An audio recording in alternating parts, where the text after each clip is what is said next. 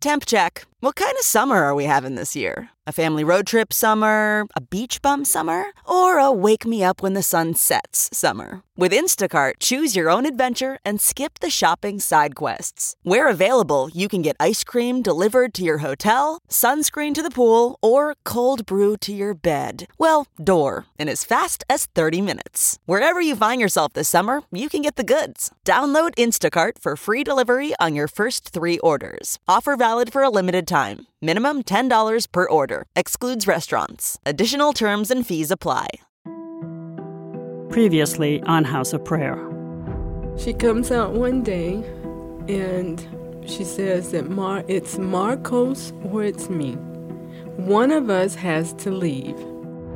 And I think Anna convinced my mom Katanya was a demon too, because my mama had Katanya out of wedlock. And she said she was born in sin. I saw her one day in the room sitting on a little pot, and I put my hand to her mouth, don't say nothing. And I kissed her, and that was the last time I saw her alive. One night, when I was rocking, and I woke up, and he's trying to start rocking, I was crying, and I told him that Moses is dead. I saw him dead in a laundry basket. How can I live with myself? Like, I felt like I was accessory to a murder. I just start feeling like just all conflicted and sick. Their family and their memory deserve justice and deserve closure. And you can't sweep a human life under the rug. I don't want to pretend like Moses never existed. Please take care when listening. Some of this is difficult to hear. Okay, so there was an incident that really, I have a hard time wrapping my head around, where Anna exercised such control over Odie that he went in the barn and he... Castrated himself, yeah. Castrated himself. This is a story about a man named Odie Pugh, one of the first members of the House of Prayer. So, what happened was, Odie had sex when he wasn't supposed to. Odie was actually married to my mom. Odie wasn't legally married to John Neal's mother. Anna had performed a spiritual ceremony binding the two together. And then Odie went and confessed to Anna what he did. So he went and told on himself. Because that was another big thing out there, confessing your sins. That was another. Anna had convinced people to tell on themselves. The sin he's talking about is not that they had sex, but that they had sex in the sanctuary, the space where the group would come together to worship. That was definitely against the rules. I don't think he knew the punishment was going to be that extreme, but he probably thought he was doing something pious or holy by telling on himself.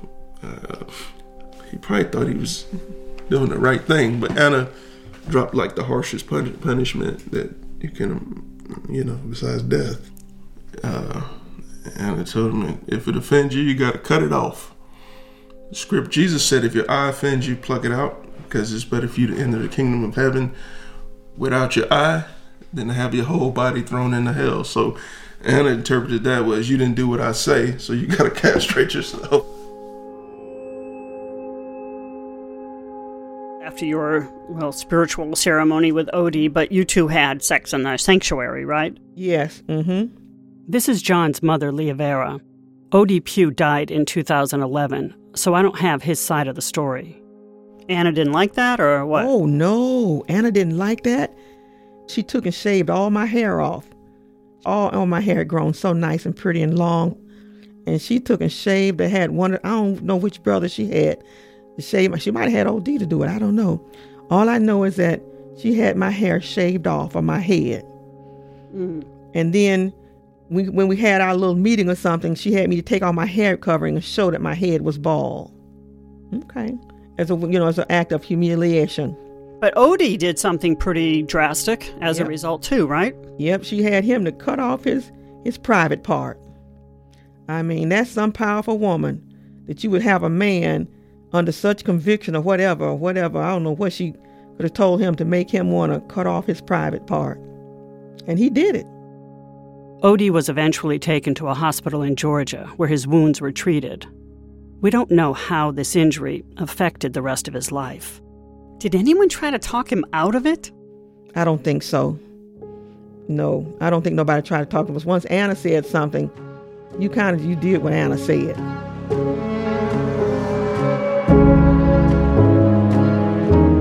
This is House of Prayer. I'm your host, Leela Day. And I'm Beth Karas. I reported this story.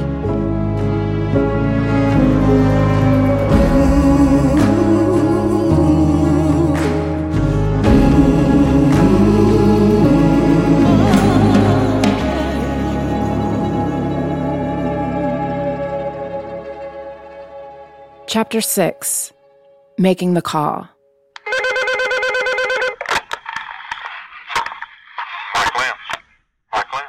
Detective Mike Lentz of the Alachua County Sheriff's Office is trying to track down a woman named Sharon Beatty. He's been told she has information about things that went on at the House of Prayer. Inside information. Hey, is Miss Beatty there? Yes, Sharon Beatty. I'm Frankie Beatty. I'm her husband. Oh, you are? Frank Beatty says his wife is with him, but he's going to talk to the detective first. My wife's real nervous about it because we don't really have no funds and stuff to be coming back to Florida and all that. I understand that. Yeah, you understand that? I understand that. Okay, because see, the information she's going to give you, it can stand on its own merit. Frank and his wife both once lived at the House of Prayer. His wife has a very long history with the place. She lived there for almost a decade. Like I said, there's nothing to worry about. We're not going to swoop down there and arrest y'all for anything unless, of course, you were involved in some murders or something, but I don't expect you to tell me or talk to me if you were involved in that kind of stuff. But I do know that there's some things that you know that I would love to know about so that we can help these people. It takes a bit of time and some convincing, but eventually Sharon comes to the phone. Yes. Hey, Sharon. How you doing? Oh, I'm blessed. I'm all right. Okay. I just want you to know, I just want you to calm down and take a deep breath. Detective Lentz is using Sharon's married name at that time, Beatty, but her maiden name is Pugh. She's Odie Pugh's daughter. Odie is the man who castrated himself. Sharon and her family had lived at the House of Prayer since 1981. Her father was Anna's right hand. When did you first start going to the House of Prayer? All right. We originally was back in Georgia. See, I lived with them in Georgia. Oh, that's where it started? Right. Okay. And then we moved to Florida like 8 years ago. So altogether, we've been together about 9 years. Okay, so has it been in existence about 9 years, you think? Okay. And who started this? Well, I believe originally God did, I understand that, but her husband and my brother and my daddy. Sharon was nearly 20 when she got involved with the House of Prayer. When I was there, it's, I was under the influence of all that was going on, all that was around me, and I wasn't seeing clearly. And then there was a lot of fear, because I took a lot of abuse too. But Sharon isn't talking to the police now because she wants to report her abuse. She wants to talk about what she claims happened to the children who lived there. Yeah, she received abuse. She tells Mike Lentz stories about children who were allegedly abused while she was there, including the story about John Neal's little sister, Katanya, who she says was beaten and died while living at the House of Prayer. Okay, did she die from these beatings? Yeah, what happened was I believe she started having seizures, and that's what brought them on, because she was so little, her body couldn't take it, you know what I'm saying? And I believe that's what brought them on. Anna has never been charged with the little girl's death, and she told John Neal she had nothing to do with it. Sharon also told the detective about John being hit regularly, including the time he was beaten and left with terrible scars all over his body. They're saying her son got beat. They got these marks on him. She even told the detective about Sabrina and how she had abandoned her son in Puerto Rico. In fact, it was Sharon's father, Odie, who took Sabrina and Marcos down to Puerto Rico, acting as a chaperone and making sure Sabrina followed Anna's instructions to leave her son there. At the House of Prayer, they called Sharon's father, Odie, Brother Adam. Do you think it was right? No. I know those things are wrong. Despite knowing these things were wrong, she stayed. Sharon was still there in 1986, so she remembers Moses, the little boy Anna had brought to the house of prayer. Okay, tell me what happened. Well, he was, beaten. Today, Anna's facing first-degree murder charges for the killing of Moses. She pled not guilty. Okay, what happened to him? What she did, she put him in like a straw hamper. Sharon tells the detective that the straw hamper was in the back of a closet, and inside she found Moses. She says he was dead. Okay, did you see any marks on him? No, not then, because he was stuffed down in that thing. Okay, in the basket? Yeah. Okay. Did you pick him up? No. Okay, did you touch him? Okay, so, was there anything else in this hamper? Nothing. Nothing, just him? He filled it up. It was small. He filled it up. Was he on his back or his stomach? He was up straight. Standing up straight? But he was crouched down. Okay. Was he clothed? I believe all he had on was like some undergarments. Why did she send you in there to check on him? Because I was one of the main ones a lot of times that she would have do different things. Okay. Did you not feed him also? I don't know about that day. I can't particularly remember. But in the past? Oh, yeah, in the past. She would not feed him for what? How long, you think? It's like sometimes 3 days. So after you went and told her this, what did she say? She said like she couldn't believe it. And what did she do? Did she say she did it, or did she say she didn't need to do it? She don't admit to any of it, She don't. I thought you mentioned earlier that she said she didn't mean to do anything, or didn't mean to kill him. Yeah, well, she said like she didn't mean for it to happen. Okay. But not in the sense like she don't accept the truth about herself. Was there anybody else that was beating that child? No.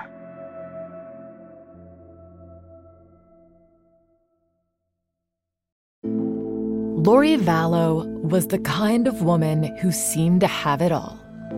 But that sweet girl next door was changing.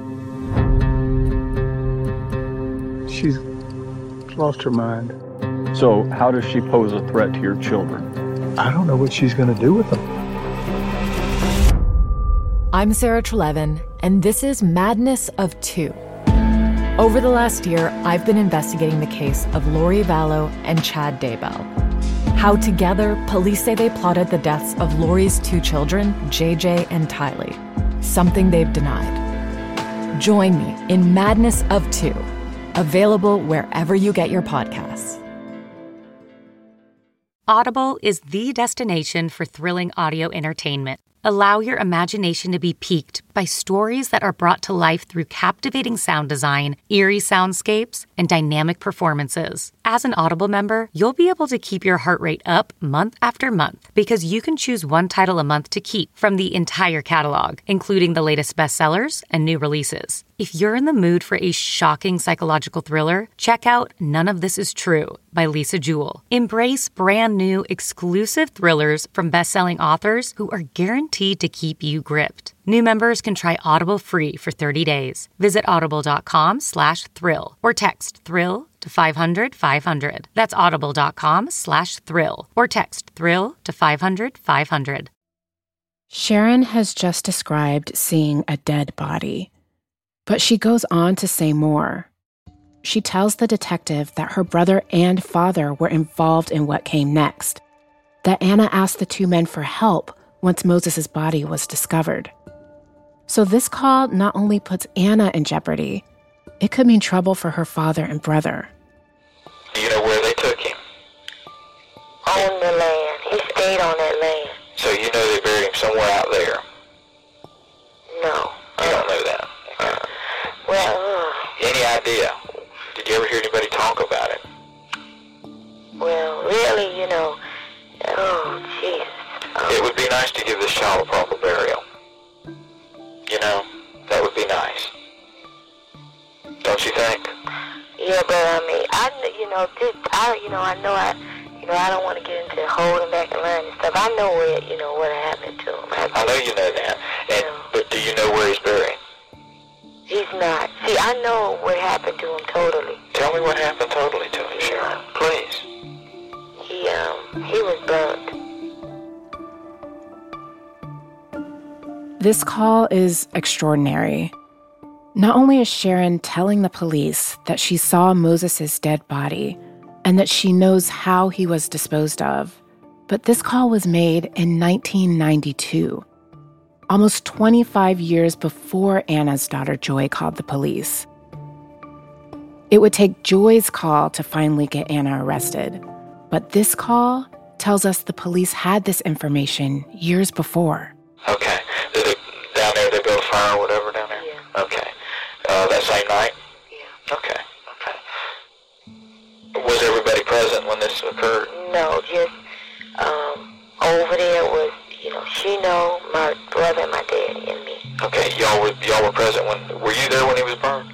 Well, I seen the fire. What happened was the house was on one side and then the barn where that happened was on the other. Okay. But my daddy and brother was over there, and I wanted to, I was scared. It was just such a funny feeling. I wanted to be with them. So I would just walk back and forth from the house all night long. Mm-hmm.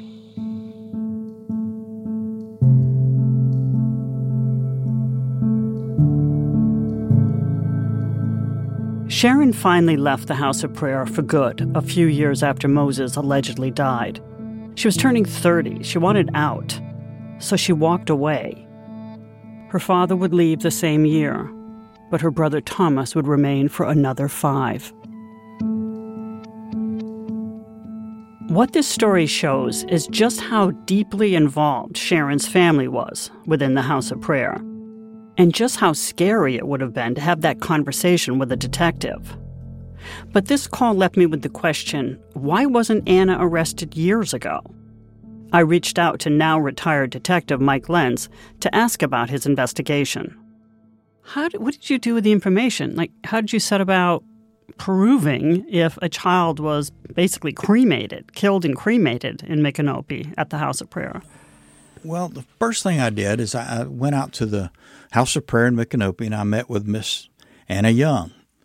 And I sat and talked with her for a little bit, and I asked her if she'd seen anybody or heard of anybody named Brother Moses or had any knowledge of anybody by that name. She denied ever knowing this person, never seeing him.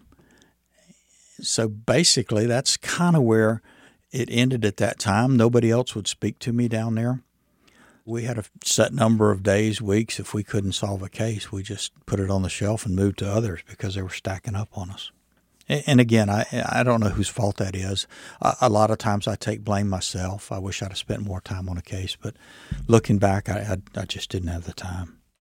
A few years after speaking with Sharon, Detective Lenz heard from Moses' mother, Shonda Harper. She was looking for the son she gave away 9 years earlier. The police went back to the property and tried to get more information, but were unable to develop any evidence that Moses lived and died at the House of Prayer. Slowly, the case wound down. Again, we did everything we thought we could do back in the days with what we had. We searched the property. We tried to run down leads. We talked to the suspect at the time, which we didn't know was a suspect, and we just got no new leads. Nobody wanted to talk to us. We had one person on the phone calling saying that there was her brother was in fact the one who burned the child, but we couldn't find anybody to corroborate that information. If Joy hadn't called the police back in 2016, authorities never would have dug back into the death of little Moses. What more could Detective Lenz have done with the information from Sharon in 1992? For years, investigators knew things were happening at the House of Prayer. They would visit the property, receive calls from doctors, parents, and concerned family members. Should they have been more vigilant?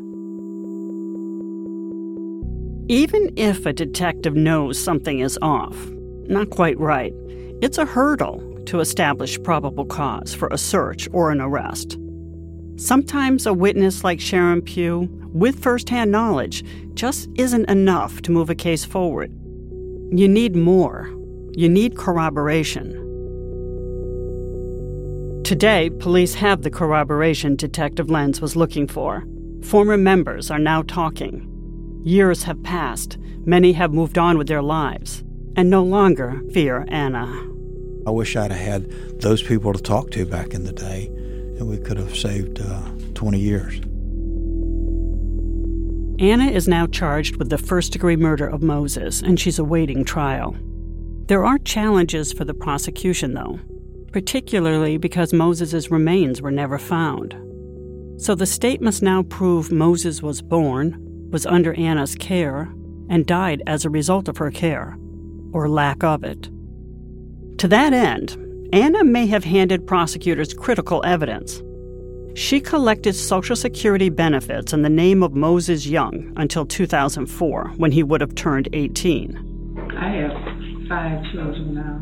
5 children, yeah. And what are their names? During an interview with authorities in 2017, Anna admitted to just that. Oh, wait a minute. Joy and Moses. A direct contradiction to her statements years earlier when she told the detective that she didn't even know who Moses was. Anna doesn't have a trial date yet. The pandemic has delayed many cases, not just in Alachua County, but across the country. Authorities hope her trial will take place sometime in the latter part of 2021. Prosecutors will be calling some key witnesses. Sharon Pugh and her brother Thomas have both been given immunity and are expected to testify. John Neal will also take the stand. I was scared of Anna Young my whole life. I'm not scared of her anymore. I don't know what it's going to be like to sit across from her and look at her. I have a feeling she's probably going to smile and try to act like, hey, Brother James.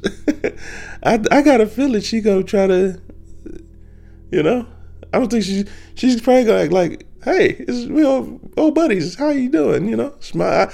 I really think that's how she's going to act. But as far as me, if I get the chance to tell her what she did and, how she, because I'm angry for how she hurt my sister, and I want her to know.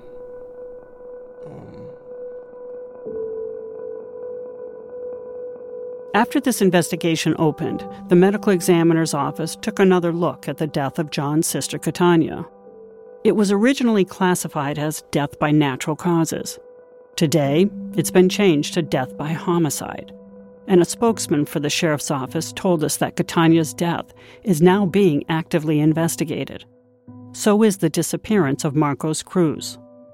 In fact, authorities in Michigan are also reinvestigating the suspicious disappearance of Anna's stepdaughter. Kathy Davidson was 6 years old when she was reported missing during a family trip in 1973. Somebody needs to be held responsible. So that adds more pressure, more questions. That's one of the most important things when I think about this whole case. That's also recognition for Kay that, yes, my sister is not a, somebody's got to be held responsible for what happened to you now. I think that's huge. There is something that comes up a lot during police investigations, especially within Black communities. It's a fact that cases involving Black murder victims are solved at a lower rate than white murder victims. Police argue that sometimes it's because there's a lack of cooperation from Black folks. But many Black folks often just don't trust that their cooperation will lead to any kind of justice. There were multiple things that happened at the House of Prayer where there could have been more attention from authorities. A tip that a child called Moses died on the property led to an investigation, but not any evidence. And before Moses, John, a young boy with deep scars, was seen by a doctor, but returned to the place where there was suspicion of him being beaten. And then, of course, there's John's sister, Katanya. I firmly believe that if Katanya was a Caucasian little baby laid up in the hospital bed, more questions would have been asked. Socioeconomics, race are real, whether people want to admit it or not. Joy will also be taking the stand at her mother's trial, and it won't be easy for either of them. Joy continues to feel torn about turning her mother in. A lot of her family members, they still won't even speak with her because of what she did. Because of the fallout from all of this, Joy started a nonprofit organization called Prevent the Pain. On the website, it says its mission is to support victims who are, quote, brave enough to speak up at all costs to stop someone they love or care for from causing pain to themselves or another. I mean, I'm angry at what she did, and I'm angry that that she was willing to have everyone think that I would be so evil that I would make something like this up just because I was mad at her.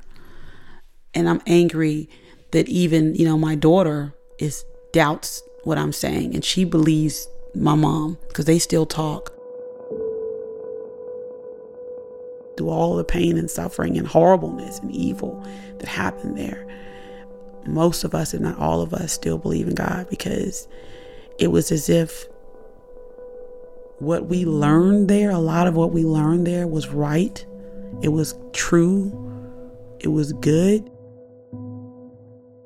If I had it my way, me and her would have went to the police station hand in hand. And I'd say, Mom, I love you. We'll get through this together.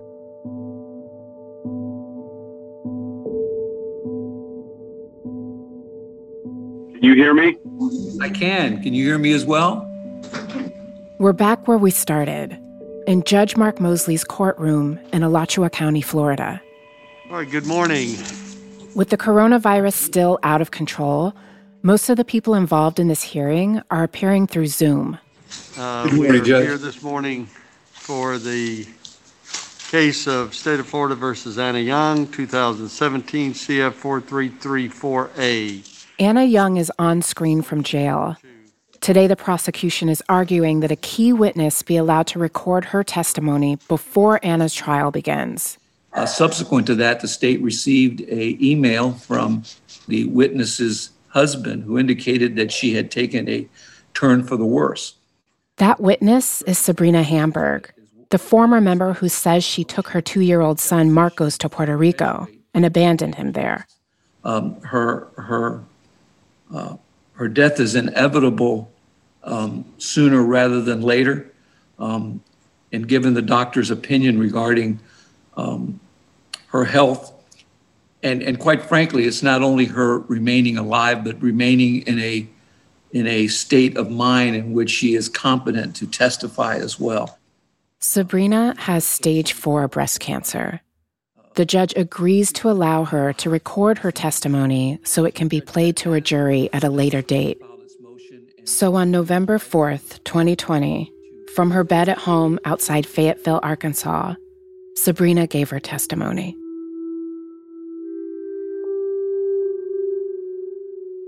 Hi, Steve. This is Beth. How are you? I'm okay. How are you? Yeah, how are you? Well, right now I'm okay. Yeah. I wanted to talk to Sabrina, but she was too sick. So I spoke with her husband, Steve, instead. And to try and, this morning, I tried to feed her something. And she wouldn't eat anything. And I'm trying to get her to, do you want some water? And then I couldn't even understand what she's trying to say to me. It's just a whisper. I couldn't make it out. Mm. But she's conscious. She's conscious, right?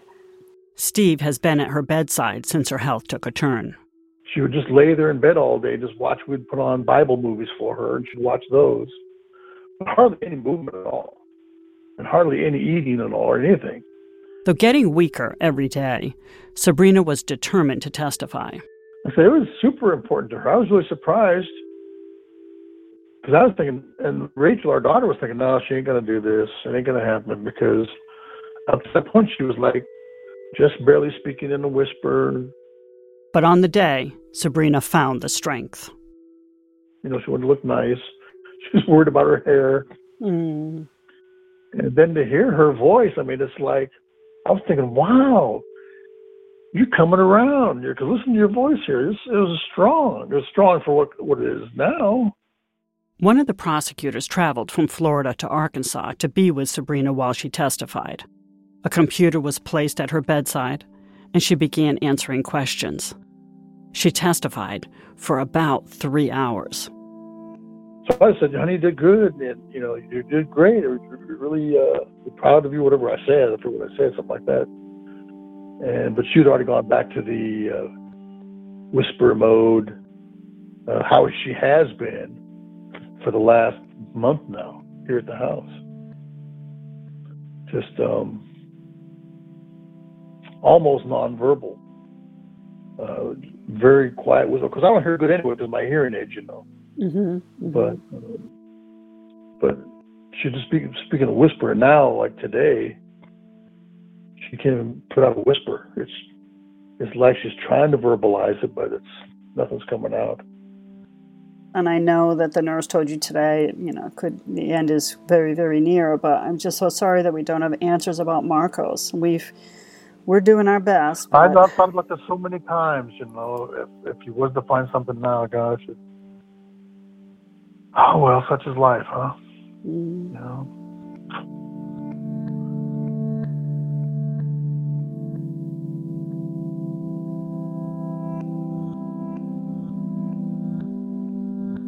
Sabrina died 1 week after recording her testimony.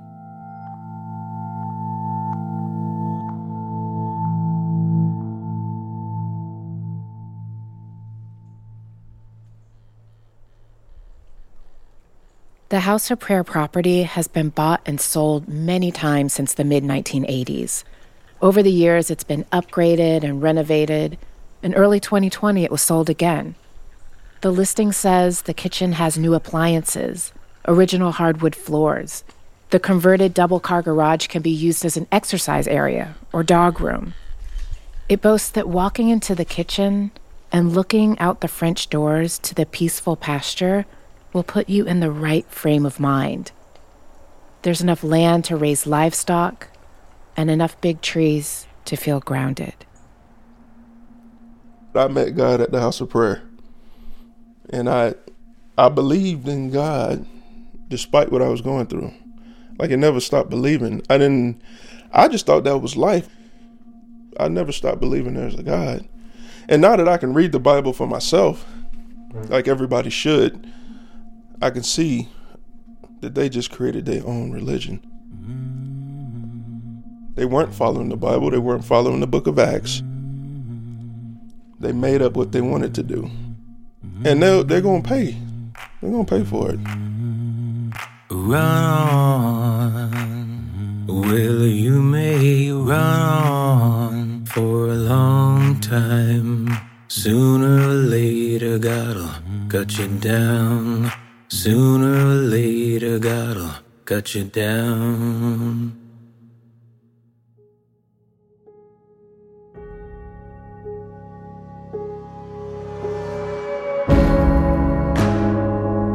This podcast was produced by Kathleen Goldhar, Beth Karras, Max Miller, and me, Leela Day.